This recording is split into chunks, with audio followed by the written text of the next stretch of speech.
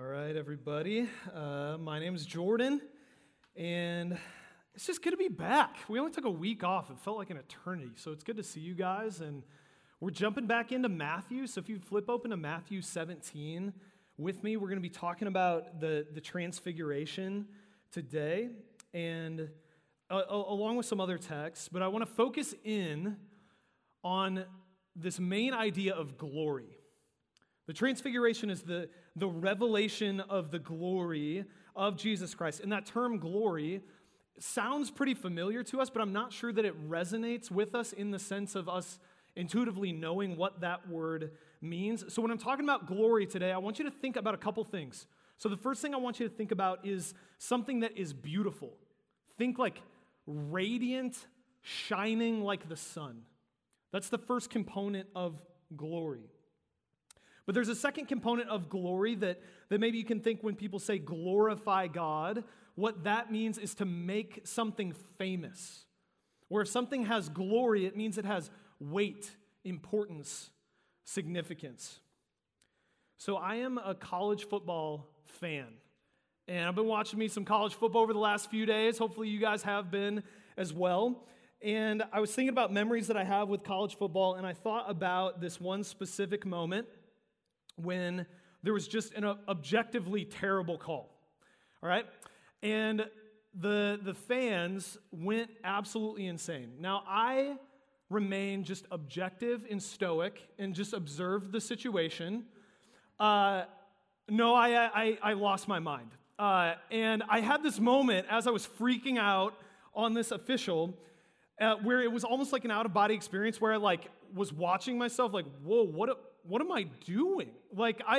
I booed. Guys, a pastor booing is not a great look, but I was lost in the moment, and we were just screaming at this image bearer. Guys, officials are people too, and I was watching my friend who was a Christian essentially calling down curses from heaven on this official, just like what is going on? Like, why am I losing it here over 18 to 22-year-olds carrying around a ball?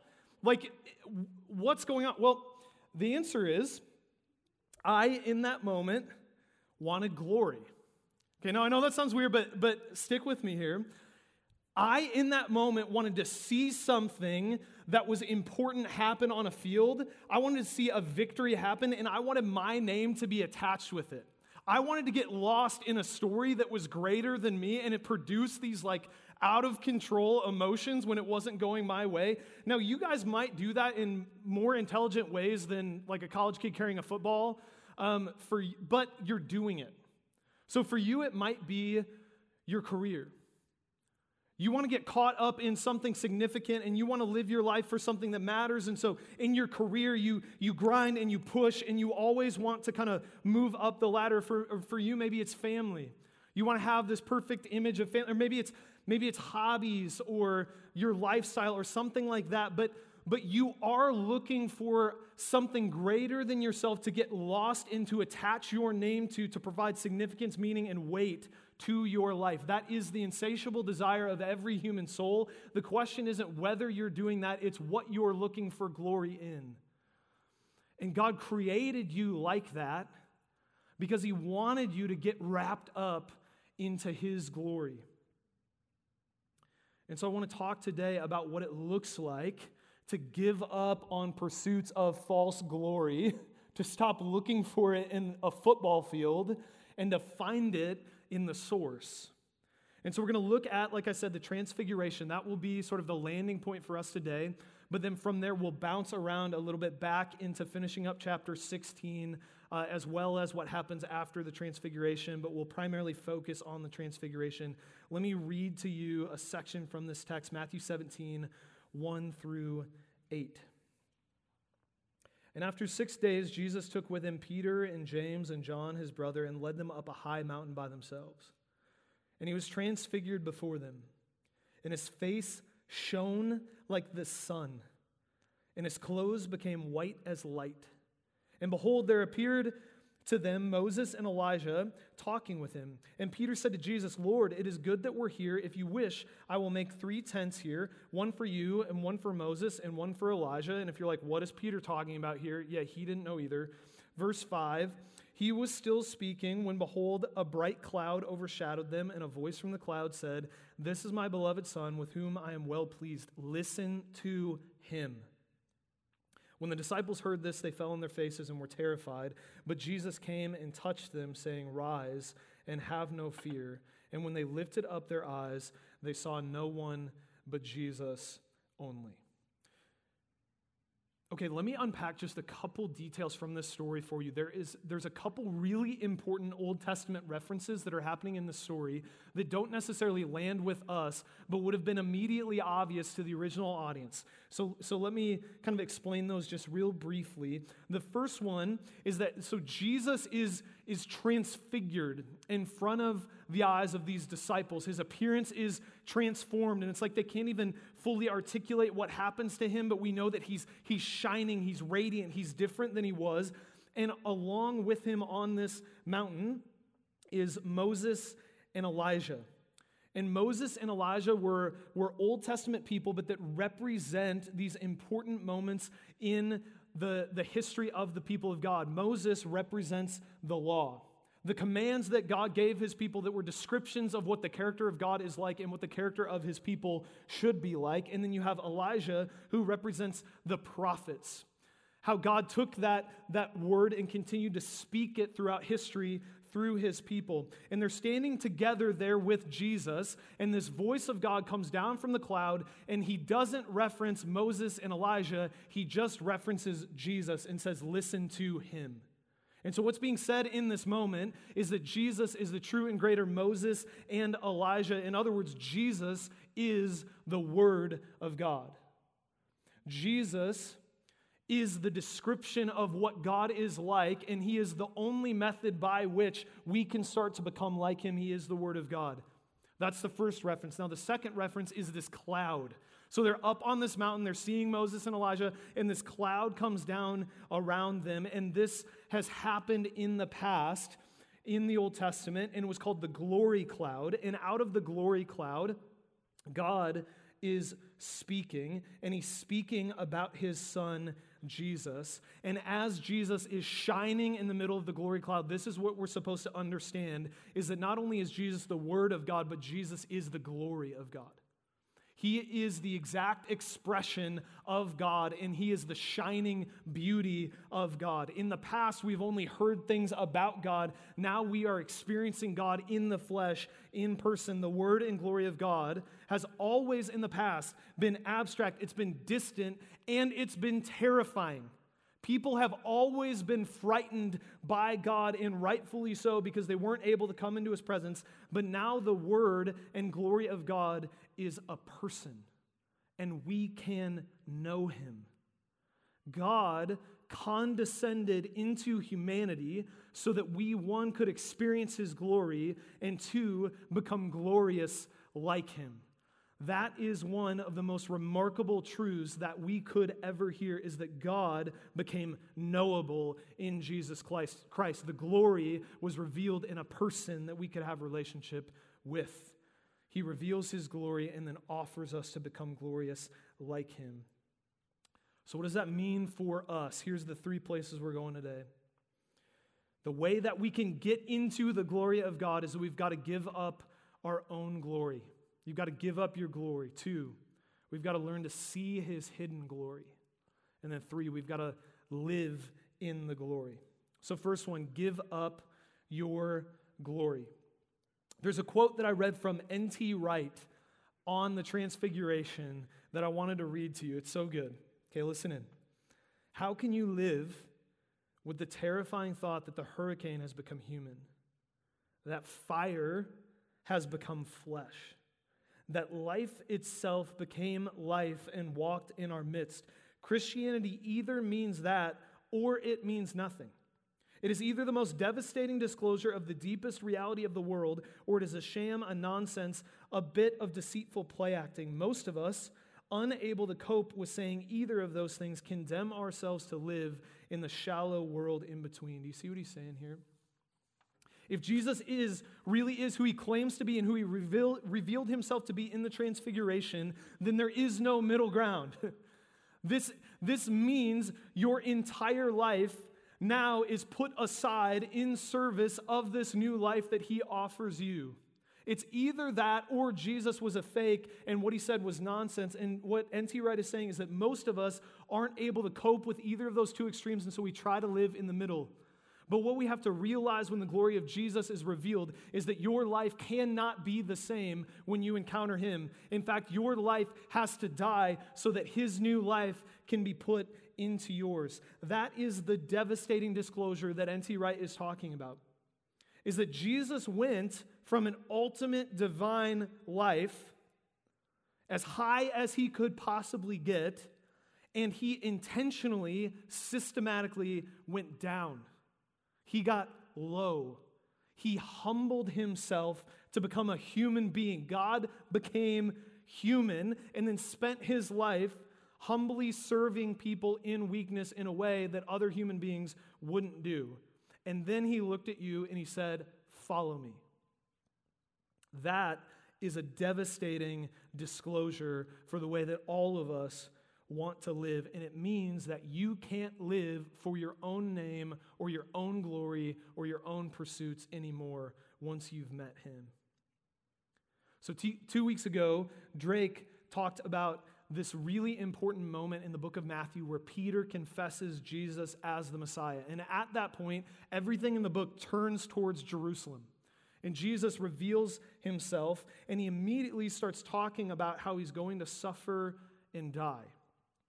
And Peter has this really climactic moment where he understands rightly who Jesus is, but he hates how Jesus describes what it means for him to be the disciple. Peter hates that Jesus is going to suffer and die because the disciples wanted Jesus to be a conquering king.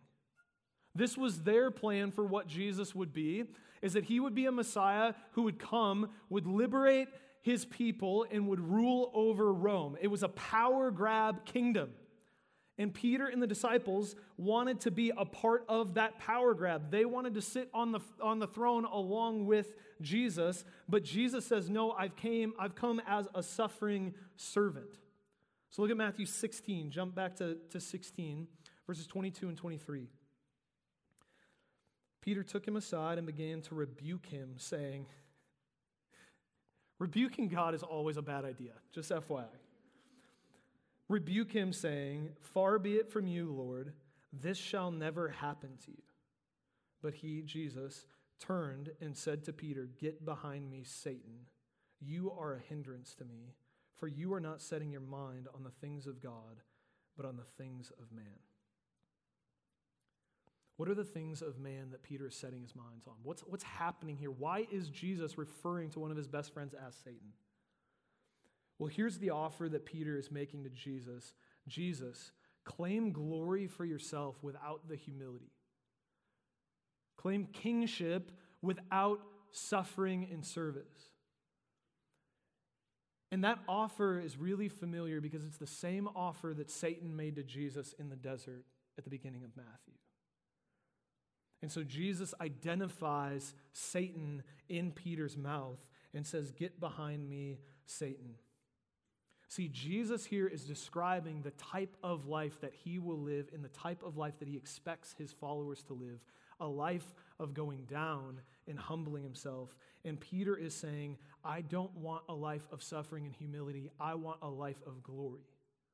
I want you to make your name great so that my name will be great alongside of you. I want you to claim your throne so that I can sit at your right hand. Peter wanted glory for his name, which none of you struggle with, right? It's not a thing that any of us struggle with. How about when you're at work and you make a mistake, but it feels like the end of the world to you, and you're embarrassed and you're frustrated and you're angry and maybe you're defensive. Why? Because you were trying to convince your coworkers that you're amazing, and it got revealed that you're a human being with limits who makes mistakes, and you hate that. Or in your life, you've got a plan, right? Maybe you're a planner, and you've got your future planned, or maybe you've got your day planned, and you've got your to-do list, and then something minor goes wrong, but you freak out. And even little things that don't go according to your plan become all-consuming things where you become frustrated and you can't even function anymore. Why? Because you want to control your life and you want to manipulate it according to your purposes. And you want your life to go the way that you want it to go so that you can demonstrate your control over your own life. Or maybe you're really busy all the time. Because if you're busy, then you're important. Important people are always busy, right? Or maybe you're bitter. You're holding on to something that someone has done to you, and you refuse to let it go because don't they know who you are?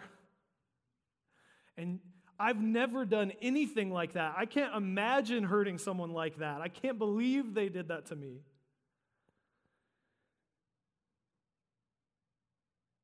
You're trying to make something of your name. You think highly of yourself. We think highly of ourselves. But listen to what Jesus says. And we miss this sometimes. What Jesus says after this is in direct response to what Peter just said. Peter just said, Jesus, claim glory without suffering. Don't humble yourself, exalt yourself. Jesus says this in direct response, chapter 16, verses 24 through 25. Then Jesus told his disciples, if anyone would come after me, let him deny himself and take up his cross and follow me. For whoever would save his life will lose it, but whoever loses his life for my sake will find it. Greatness in the kingdom of God is not going up, it's going down. It's not elevating yourself and making something of your name. It's giving up your name and your rights and your pursuits for the benefit of other people and for the name of Jesus Christ in your life. You really want glory? You really want greatness in this life? Take the first verse. If anyone would come after me, let him deny himself. If you want greatness, systematically deny yourself. Crucify your old ways of life, your old passions, your old ambitions, your old desires, and any semblance of your pride that is left over in any self-reliance. See, this is what Jesus is doing. Okay, imagine that life is a giant game of chutes and ladders. You guys remember chutes and ladders? If you don't, it's fine, I'll explain it to you. It's a very simple premise. You want to go up the ladders, not down the chutes. Chutes are like slides. I don't know why we're calling them chutes. They're slides. But here's the goal. You win when you get to the top. So you try to get the ladders that will skip over spaces and get you to the top, and you don't want to hit the chutes so that you slide down. Okay, here is what life is in a nutshell for all of us, is we're trying to find the ladders to get ourselves to the top, and we, more so than we realize, like to kick other people off of the ladders, kind of hope that they hit a chute to go down so that we're the fastest towards the top. But Jesus enters this life, he starts playing chutes and ladders, but instead of climbing the ladders, he jumps on the chutes and just starts sliding down. And then he says, follow me. Don't go up, go down. Don't elevate yourself, lower yourself. Why? Because this world is upside down. And here's what God will do at the end of all things, is he will turn this world right, and he'll take that board and he'll flip it upside down. And what you'll realize is that if you spent your entire life trying to climb to the top, you'll find yourself at the bottom of his kingdom.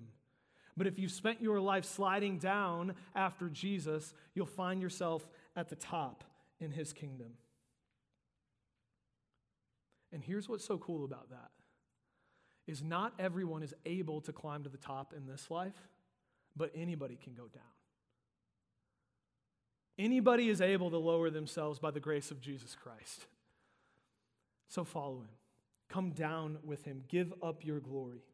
Now, after you give up your glory, what do you do from there? You've got to see his hidden glory. Okay, so the transfiguration is the unveiling of the glory of Jesus Christ. Okay, that's what we talked about. It's demonstrating the true nature of who he is. Through the majority of Jesus' life, he's looked very normal, he's looked very ordinary, and it would have been easy to miss him. But in this moment on the mountain, it's like there was blackout curtains over his life, and it's like somebody takes those curtains and they throw them open, and all of a sudden the sun is shining in, and the glory of Jesus is shining down on the earth. And the disciples in this moment are witnessing this like whole other world that they didn't really even know existed. Okay, it's like they stumbled into Narnia. You remember when Lucy was in the closet? I think she was playing hide and seek. She didn't even know that Narnia was there, and all of a sudden she's exploring this new like magical world that's in front of her.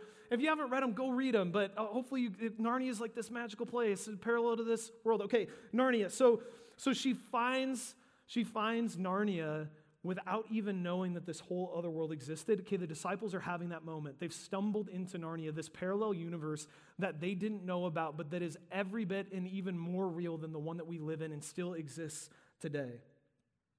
But it's painfully quick, or it's painful how quick that story comes to an end. Like, even as you're reading the Transfiguration, it happens so fast. It's like Jesus reveals himself, Moses and Elijah are there, a cloud's talking, disciples get scared, and then boom, it's all over. They look up and just everything is gone. And that's the way that life feels a lot. Is that you get this revelation of the glory of Jesus, of how amazing he is, or you have some experience with him, or you have this period in your life where you're really disciplined and you're spending time with him and you're seeing the glory and you're living in it, and then all of a sudden life goes back to feeling really ordinary and you don't know how to get back in the glory. And the disciples have to come down off of that mountaintop experience, and as soon as they get to the base of the mountain, there's this story of this lack of faith, and there's demon possession, and there's sin, and everything is going wrong again. That revelation of the glory of Jesus quickly becomes hidden, and it doesn't just magically change everything, and Jesus is asking them to remember what they had seen on the mountain, even when that evidence isn't directly in front of them. So remember what happens to Lucy when she gets back out of Narnia? Is she starts trying to tell other people that Narnia exists, and they think she's absolutely crazy. And so what does she do? She takes them back to the coat closet, to the wardrobe, and she tries to show them Narnia. But what happens? It's not there anymore. She can't find it. She can't get back in. She can't really show them. And so now she's getting made fun of. And they think she's kind of lost her mind. And that goes on long enough that she starts to doubt that it exists herself. And in the Christian life, you have these experiences of the glory of God, and you go back and you try and explain them to people that don't believe, or people who haven't had those experiences, and they just don't know what you're talking about. And you live there long enough, and you struggle to find that glorious experience again, and you start to doubt yourself whether it had even happened. But listen to what Jesus says after they walk down on the mountain. He has this conversation with his disciples. This is chapter 17, verse 20b, the second half of it. For truly I say to you, if you have faith like a grain of mustard seed, you will say to this mountain, move from here to there, and it will move, and nothing will be impossible to you. When the disciples are not able to fully believe who Jesus is, when they're struggling to see the glory, what does Jesus say? He says, believe. Guys, this last stretch for a lot of us, not for all of us, but for a lot of us, has not felt like a top of the mountain experience. It's felt like a bottom of the mountain experience. It hasn't felt like we're seeing a lot of the glory of God. It's felt, at best, really normal and ordinary, and like we're just trying to grind it out and survive. And at worst, maybe you've been doubting your faith. Maybe you're wondering if God has anything to do in this current moment. And here's what Jesus is saying to you. Remember the glory that you've seen in me. Remember the thing that first attracted you to me, and hold on to it even when it seems like there's no evidence for that thing, because my glory, yes, is hidden right now, but it's still there. When you close the blackout curtains, the sun doesn't go away. It's just hard to see it. And so in this life, when you come up against things that are really difficult, or when you're just grinding out in the normal life and it feels like it's pointless, here's what you do as a Christian, is you believe in the hidden glory even when it's hard for you to see it. You hold on to the hope that is there and is real even when you're convinced that it's not, because you're a Christian and you've seen the glory. Don't forget. And this is what Jesus does. He takes things like mountains that seem impossible to move, and he offers to move them for you. In your life, when you come up against things that are apparent obstacles, those are opportunities for the glory of God. And so you know what COVID is? An opportunity for the glory of God. And you know what Jesus is doing in the middle of this moment? He's working behind the scenes for his glory. And you know what we believe as Christians is this moment won't ultimately be a detriment to the church. It will be to the church's benefit, and that Jesus will renew his church and make it stronger and better as a result. And if you hold on to him, what he'll do in your life is he will make you glorious through this really difficult moment. And so as we walk through this, our hope as Christians is not in the fact that the calendar changed. Our hope is not in a vaccine, although we're really thankful for a vaccine. We're pumped about it and all that stuff. Our hope isn't there. Our hope is in the fact that the glory of Jesus exists and that he will use anything for that glory in your life. Keep holding on to him. See hidden glory. Then last, live in the glory. Live in the glory. So I want to go back to the disciples up on the mountain in the transfiguration. I said that glory cloud drops.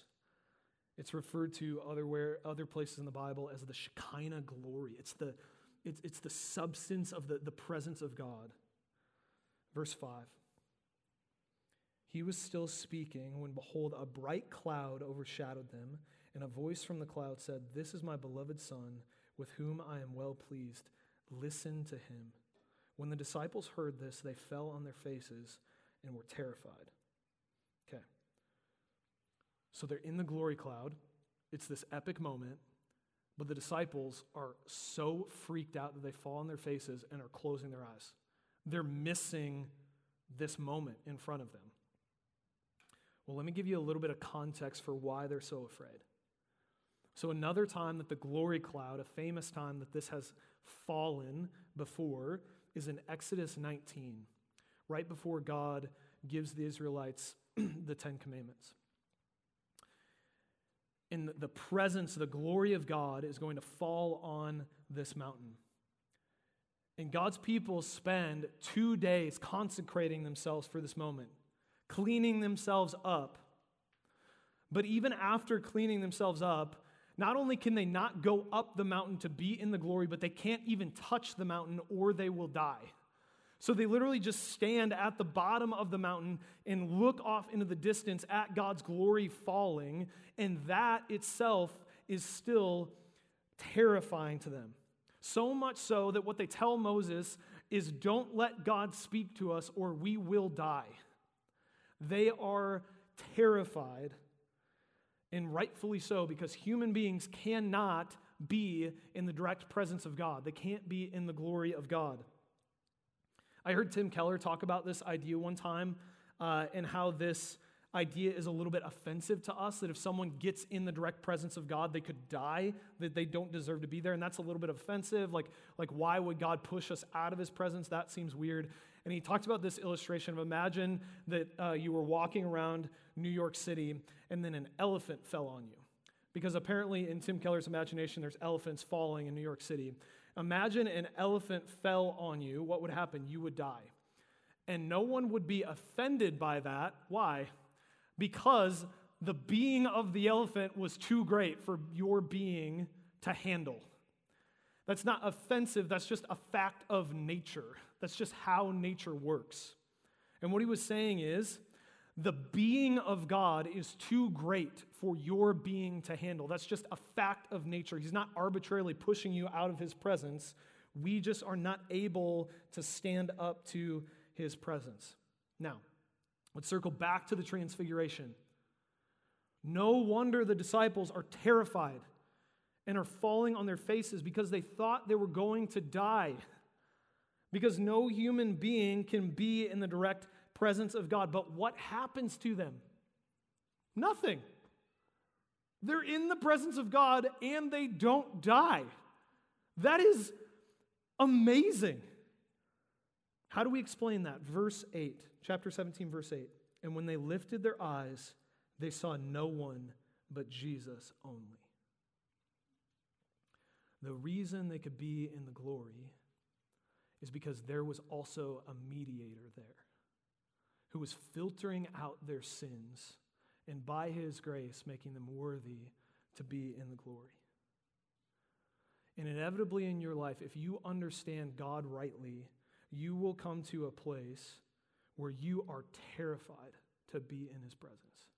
And you recognize how undeserving you are to be there. And this is what you need to do. You need to look up at Jesus and see him only. And because of him, you are welcome in to the near presence of God. A place that you and I have no business being, but in Christ have every right to be there in him. I had a friend one time that we were praying, and he had this kind of image of God almost running towards us as we were praying, almost like an overzealous uncle on Christmas who's like too excited to see you. This image of God like that, and at first I was like, but then I thought about the prodigal son story. And it's like the image of God is him picking up his robe and running, sprinting at you. Guys, God loves being with you. He's not just tolerating it. He loves it when you come into his presence. He's running towards you. And if you are in Christ, if you've put your trust in him, he will never keep you out of his presence. And so if you're not experiencing his presence, if you're unwilling to be there, it's because of you, not him. He's inviting you in. He wants to spend time with you. One of my favorite Psalms is Psalm 27 that says, "One thing I've asked that I might dwell in the house of the Lord, gazing on his beauty." That's what I want my life to be. I just want to live in there. I want to see his beauty. I want to look at his glory. I want to be amazed by it. I want to be welcomed home there because I can come in. How is that possible? That I can be with God, but he's inviting me in and he delights in me being there. And I can just pray and be in his presence. I can just worship and enjoy him. And I don't have to be afraid. Are you kidding me? That's incredible. And not only can you be in the glory, but when you get in the glory, you will become glorious. He will transform you. The transfiguration is not only a revelation of who Jesus is, but it's a predictor of what you will become in him. Is that in Christ, you will be transformed. Starting in this life, he will produce inevitable transformation in your life, and culminating in the next, you will be transformed into the image of Jesus. There's a quote from C.S. Lewis that I want to read. "We do not want merely to see beauty, though God knows even that is bounty enough. We want something else which can hardly be put into words, to be united with the beauty we see, to pass into it, to receive it into ourselves, to bathe in it, to become a part of it." You see what he's saying? Looking at something that's glorious is amazing. What's even better is bathing in it, becoming glorious, becoming transformed yourself. And that is what God is after in you. And here's what will happen at the end of all things, is God will have his redeemed humanity in front of him. And he will invite us up the mountain. And God no longer will stand distant and speak things about his character down to us, but he will invite us into his very near presence to experience it together for eternity. And we will walk up the mountain into his presence, and we will live with him forever. And you cannot help becoming glorious when you're in that glory. Moses came off the mountain with his face shining. What do you think will happen to us when we get into heaven? How glorious will we become? If you would have talked to someone several hundred years ago about some of the technological advances that we have, they would have thought that you're crazy. Like imagine explaining a phone to someone from like several hundred years ago. So you're going to carry around this box in your pocket, and you're going to push a button on it, and you're going to start talking, and someone across the country will be able to hear you talk instantaneously. Imagine explaining a plane to someone. So you're going to get in this tube, and you as a human are going to fly around. Guys, flying is insane. Like the people on planes that just like close the shutters and don't pay attention when you're taking off. It's like, what do you do? We're flying. We're human beings flying. Okay.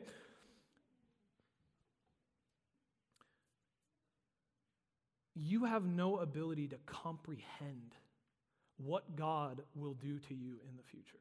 You cannot even imagine the advance that will happen in your life, the glorious being that you will become in Jesus Christ. You don't even have categories for it.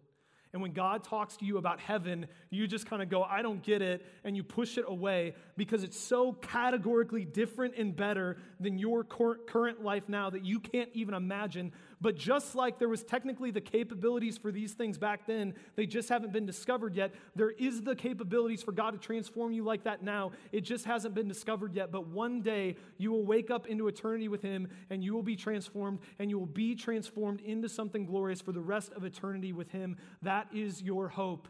And so we as Christians, we're hope-filled, we're joyful, we're trusting, imperfectly, yes, but we trust Him in this moment and in every moment because we have hope in Him. I want to finish by reading you Zephaniah 3, which is both a prediction of what God can do in us now, but it's also a look ahead to what it'll be like to be with Him in the future. This is Zephaniah 3.